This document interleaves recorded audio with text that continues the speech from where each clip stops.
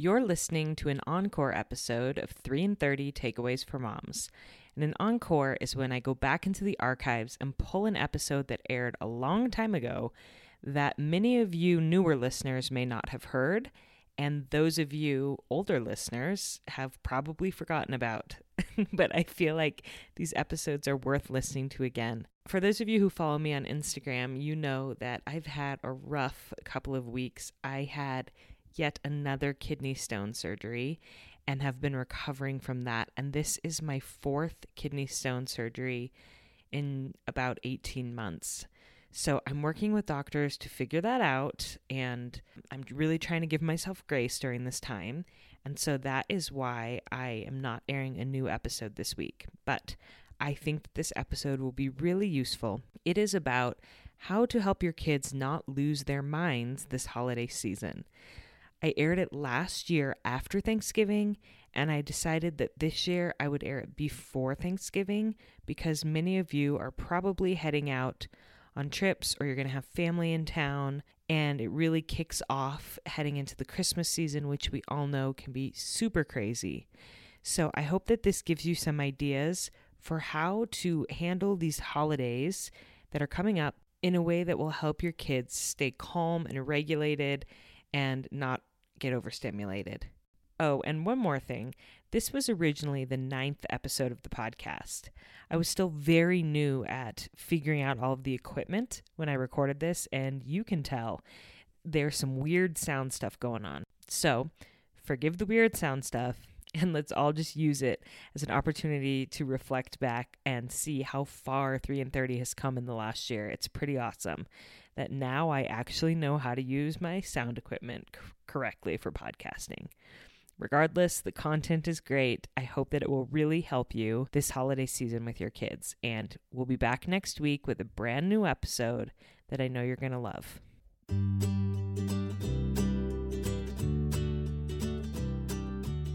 Welcome to 3 in 30, a podcast for moms who want to create more meaning in motherhood. Each 30-minute episode will feature 3 doable takeaways for you to try at home with your family this week. I'm your host, Rachel Nielsen. Thank you so much for being here. A few weeks ago during Thanksgiving, I watched my kids enjoying all the glory that is a long weekend at Grandma's house. They played endlessly with their cousins. They raided the freezer and helped themselves to ice cream sandwich after ice cream sandwich. And they stayed up late, watching movies and playing some more. My husband and I were tired, so we were grateful for them to just be distracted, and we allowed them to revel in the chaos while we talked with family and stayed up too late ourselves, kind of ignoring our responsibilities as parents for a couple of days. For a few days over a long weekend, the scenario is probably fine. We were all just enjoying each other and the relaxation of the holidays.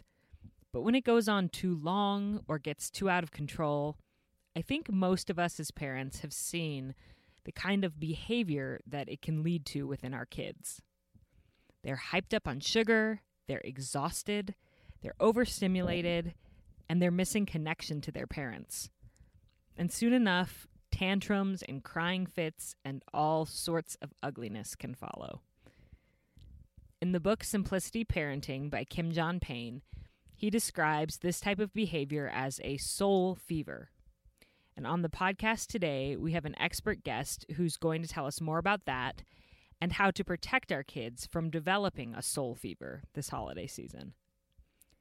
Carrie Thomas Scott has a master's degree in counseling psychology, and she's been in private practice for 14 years, working with children, adolescents, adults, and couples.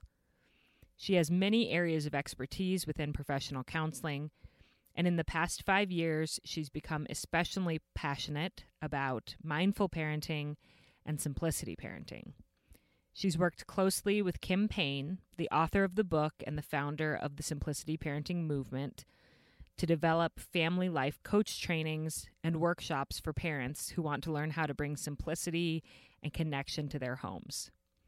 My husband and I are lucky that Carrie actually lives in our town, and so we were honored to attend one of her 4-week workshops in person this past fall, one night a week, and we learned so much about parenting our strong-willed little kids. I knew that I needed to have her on the podcast to share some of her wisdom with all of you, and I'm so grateful that she agreed to take some of her valuable time away from her clients to talk with me. So with no further ado, here's my interview with Carrie Thomas Scott. Hi, Carrie. Hi, Rachel. It's really nice to be here today. Well, thank you so much for coming on. And today we're going to be talking about soul fevers and how to avoid them. And I know you've worked very closely with Kim John Payne, who's the author of Simplicity Parenting, and the term soul fever comes from his book. So I was wondering if you could explain a bit more as we get started about what is a soul fever and how is it similar to like a physical fever? Yes, I'm happy to. Well, and you did a lovely job with your introduction.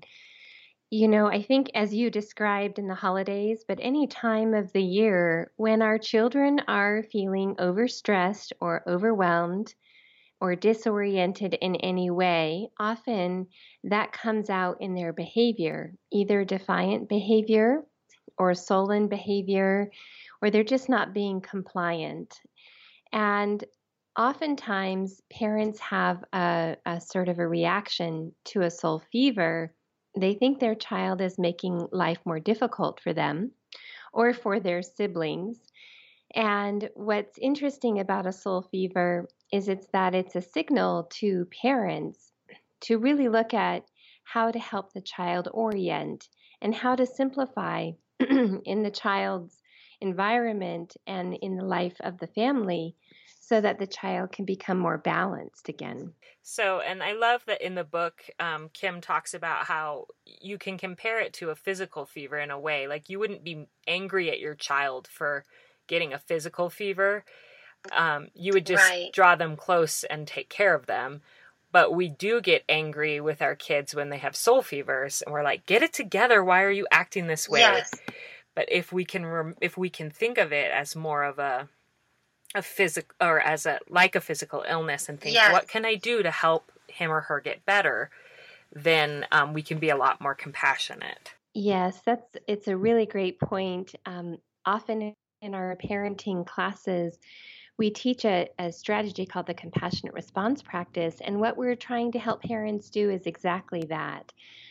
Rather, create a gesture inside themselves to move towards their child and to embrace their child, rather than reject the unpleasant behavior, which often will intensify a soul fever. So we follow the same kinds of strategies we would with a physical fever, where we simplify many areas in order to help that child develop more equilibrium and get centered again. Right. So if they were physically sick, you would cut back on what they were doing and you'd keep them close and give them rest and things like that. And is it a similar approach with the soul fever? Absolutely. And today we're going to be talking more about preventing them from ever happening in the first place, preventing these soul fevers. And I know within Kim's work, he's identified 4 pillars of simplicity parenting. So for our podcast takeaways today, we're actually going to have 4 instead of 3 because there's these 4 pillars of simplicity parenting.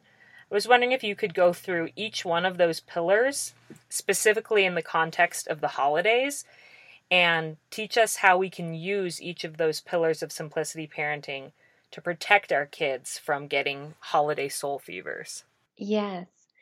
Well, the first pillar of simplification is our environment. I know you've been spending a lot of time talking about environment lately, which is wonderful. And specific to the holidays, it tends to be a time that our environments become even more cluttered, either with decorations or additional toys. And so one takeaway for parents is to really be mindful about the environment and about how cluttered the environment may become, and even things like decorations, knowing that you can really simplify there and use the ones that you love and the ones that add beauty rather than a sense of overwhelm or chaos to the environment. And that's the first takeaway. And I love that. I thought about that this weekend when we were putting up holiday decorations because you'd sent me your takeaways in advance, so I'd seen them. And I I was just thinking about, as I pulled stuff out of the Christmas box, what things were actually meaningful and what things maybe I could let go of that weren't that meaningful. And some of my favorite decorations are like the ornaments on our Christmas tree, because growing up, I had grandparents on both sides that gave us an ornament every year. And so I have memories of when I got that ornament and why. And as I pulled them out of the box, I was telling my son about the different stories about what each ornament meant to me. And I thought, how special. That is a meaningful holiday decoration that I would never want to get rid of, whereas some of these other knickknacks I could probably part with. I love what you're referring to here. You're referring to stories and also connection. And as he continues to see those ornaments over the years, what he'll remember is the stories that you shared with him. And that's meaningful, absolutely. Right. And I was even thinking, I'm like, sometime I need to write these down. Like, as I'm boxing up the ornaments, I should just take a few minutes to get out my computer and write down some of these stories. So, and what about going along with environment? You're right that we've talked quite a bit on the podcast lately about possessions and gifts and toys and things. But what are your insights on that, about how to simplify gifts? Especially a question that I get a lot from people is, so they want to simplify their environment, but they're not sure how to get grandma and grandpa on board. So grandma and grandpa are giving lots of toys and things. And what suggestions do you have for helping grandma and grandpa maybe align with your family culture if you want to simplify things? Yes. This is a hot question, one that we're often addressing in Simplicity Parenting. And many people find a variety of ways of doing this. For one, parents need to feel comfortable staying close to their values and really letting grandparents know that this is meaningful and important to them in terms of raising their children. And we can help our grandparents if we also give them some guidance. Now, not all grandparents are welcome to the guidance, but remember, if we're staying close to our family values and we're being warm about it, and we're saying, here are a few ideas for the holidays. These are some things that we really need and that would be useful and helpful or meaningful to our family. So sometimes giving them specific items that are needed. Some grandparents feel like that takes all the fun out of it, and so they may need a little allowance with one or two gifts. Uh, Yet it's really fine to give grandparents direction. Something else that we often encourage parents to begin to do is enlist grandparents' support with certain experiences or activities. Say you have your child learning a new musical instrument, and grandparents can really help foster lessons for music instrument or other activities. Sometimes grandparents also do something with a child, maybe take them on an outing, or they bake cookies together, or they sing Christmas carols at a local home for elderly people. So there are experiences that we can cultivate. We can enlist their help for certain skills or experiences that we're giving our children. Yeah, I love that. And then what is the second pillar of simplicity parenting? Yes, the second pillar of simplicity parenting, I tend to switch these around, so I'll call it scheduling. And in scheduling, it's, one of the things that we often think about in terms of causing soul fever for children on the holidays and any time of the year is being overscheduled, not having enough downtime to just digest their experiences and be creative in their play. So the second takeaway in terms of scheduling is be sure to protect downtime. And if it's very easy during the holidays to get overscheduled with so many activities, and we think, well, that one ballet performance, or let's go to this event here. And so just remembering that less is more, especially during the holidays, and choosing those events carefully while also protecting valuable downtime at home where kids can just play and be quiet and get recentered. Mm-hmm. And listen to holiday music by the tree and do all Mm. those lovely things just at home instead of running around and being out and about. And as I thought about that, I thought about sometimes it's hard for me to say no to things that are later in the evening, parties or Mm. different things that I want to go to, you know, Yes. and so I drag my kids along, but then I wonder why they're grumpy and they're overstimulated. Well, I kind of set them up for that. So I need to learn to say no, or I need to figure out, get a babysitter or some other way that I can still attend, but they can get the rest that they need. That's right. You actually are talking about now the third pillar.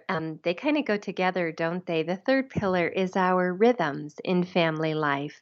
And for especially for young children, it's extremely important that they do still have, as close to their bedtime rhythms and waking rhythms, eating mealtime rhythms. So eating at about the same time, going to bed at about the same time, still having a story at bed, those things that families do on a more regular basis, keeping things rhythmical as much as you can will help to reduce or prevent a soul fever. Yeah, and I've thought about that because we always travel for the holidays because both of Mm. our families are do not live in the same town with us, and luckily my husband's family is just a couple hours away, but my family is in a different state. So Mm. we are traveling for holidays, and that it's really easy to get out of rhythms when you're traveling. Yes. And so I've thought about what can I do to continue rhythms even when we're not in our own home. And Mm-hmm. one thing that I've noticed is that my kids usually after lunchtime will do an hour long quiet time when we're at home and they just play Yeah. independently and quietly. And I honestly think it's just as good for them as it is for me to have that Yes. time. And when I continue to do that, even when we're on vacation, which can be hard to say, no, you're not going to play with your cousins, you're going to take a little break. But That's right. when they're playing with their cousins from 7 a.m. till 8 p.m., Yeah. that is, I mean, that's a lot. And they're going to fight and it's like just, they need a little break. So continuing that Yes. rhythm of quiet time has been really helpful for my kids when we're traveling. That's really wonderful. And I think sometimes it's just that, Rachel. It's us as parents realizing that this is very valuable. We're not trying to be difficult or withhold time from cousins. We're just trying to make everything go more smoothly. And when we just get clearer and calmer about that, and we just stand firm on that's what's best and right for us right now, it often works out just fine. Right. And that's what's best and right for them, that we're taking care of them, that we're not That's That's right. being mean or defiant or obstinate in our routine when we say no, they can't stay up that late and do this thing. It's really just taking care of and protecting them. Say We we can also say to grandparents or whomever, we can say, because we care about having really beautiful connection, because we care about things going as smoothly as possible, these are things that we know are going to set our children up and all of us up for success. And so when we're holding those boundaries with family members, we're letting them know it's because we love them and we want our time together to be as nourishing and happy as possible. Right. And we want our kids to actually be enjoyable for grandma. I often Yes. think it's too bad that my family only sees my kids when we're traveling because my kids aren't at their best. And Yes. I wish that they got to see them here at their best. And so if I can if I can protect my kids and help them to be themselves, then their grandparents are going to enjoy them more. Absolutely. And then what is the fourth pillar of simplicity parenting and our fourth takeaway? Great. The fourth pillar of simplicity parenting is what we call um, basically filtering out the adult world. And there are two components, really, and two great things for us to think about during holidays and throughout the year.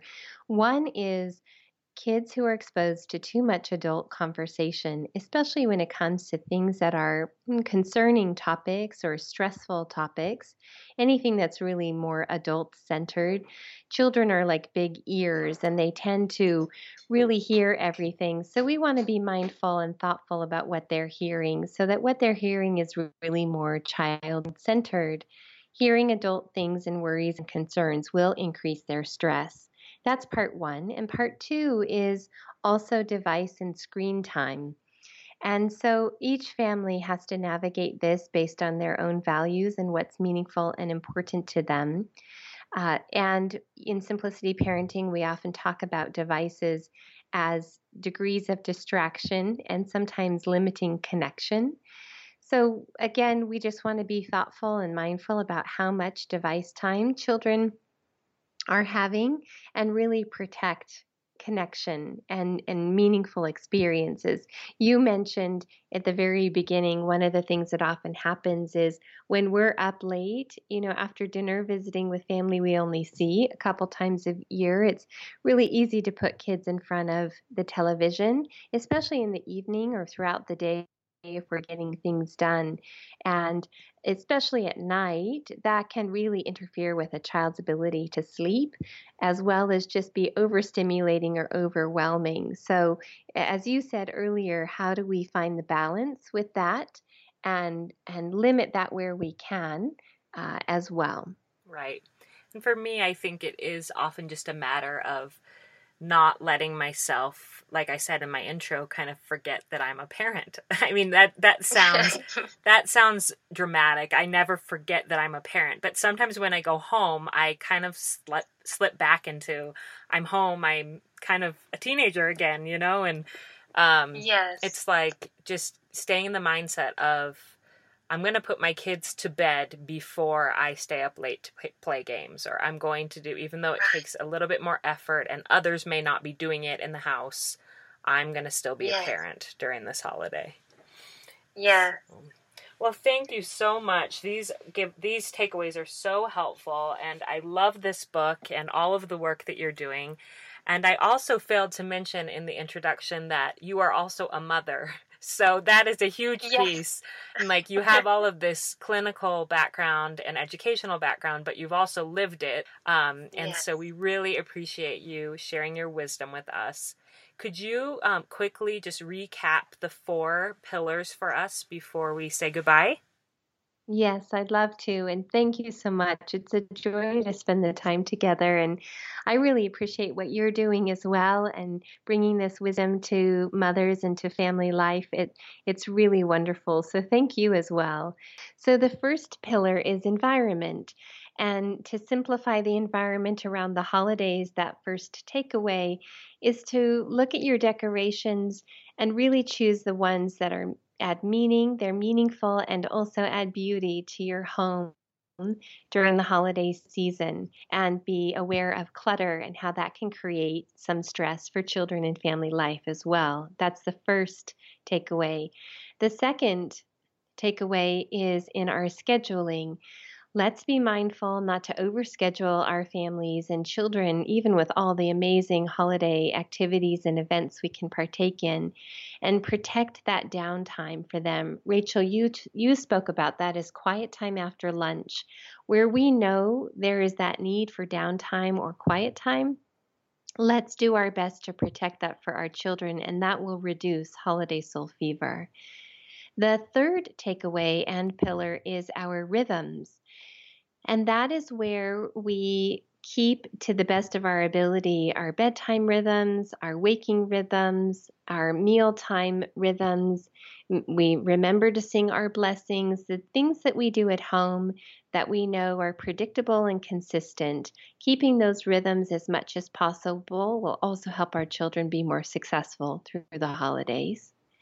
And the fourth and final pillar and takeaway for today, since you allowed me to have 4, is also on filtering out the adult world and just being aware of how much our children are hearing, in terms of adult language and conversation, as well as the amount of device time that they're exposed to during the holidays.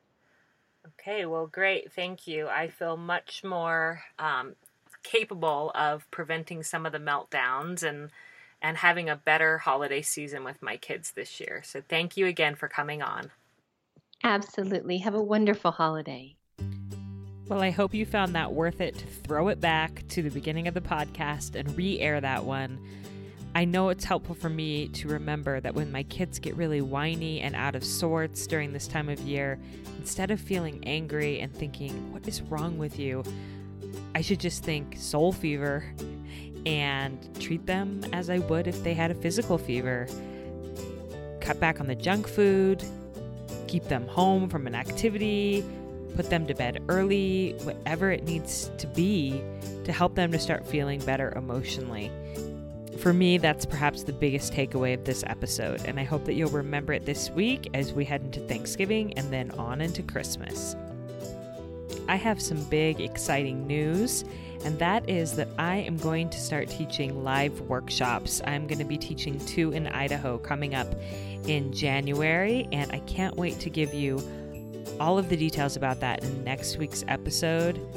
I absolutely love to teach, and even more so in person than on a podcast.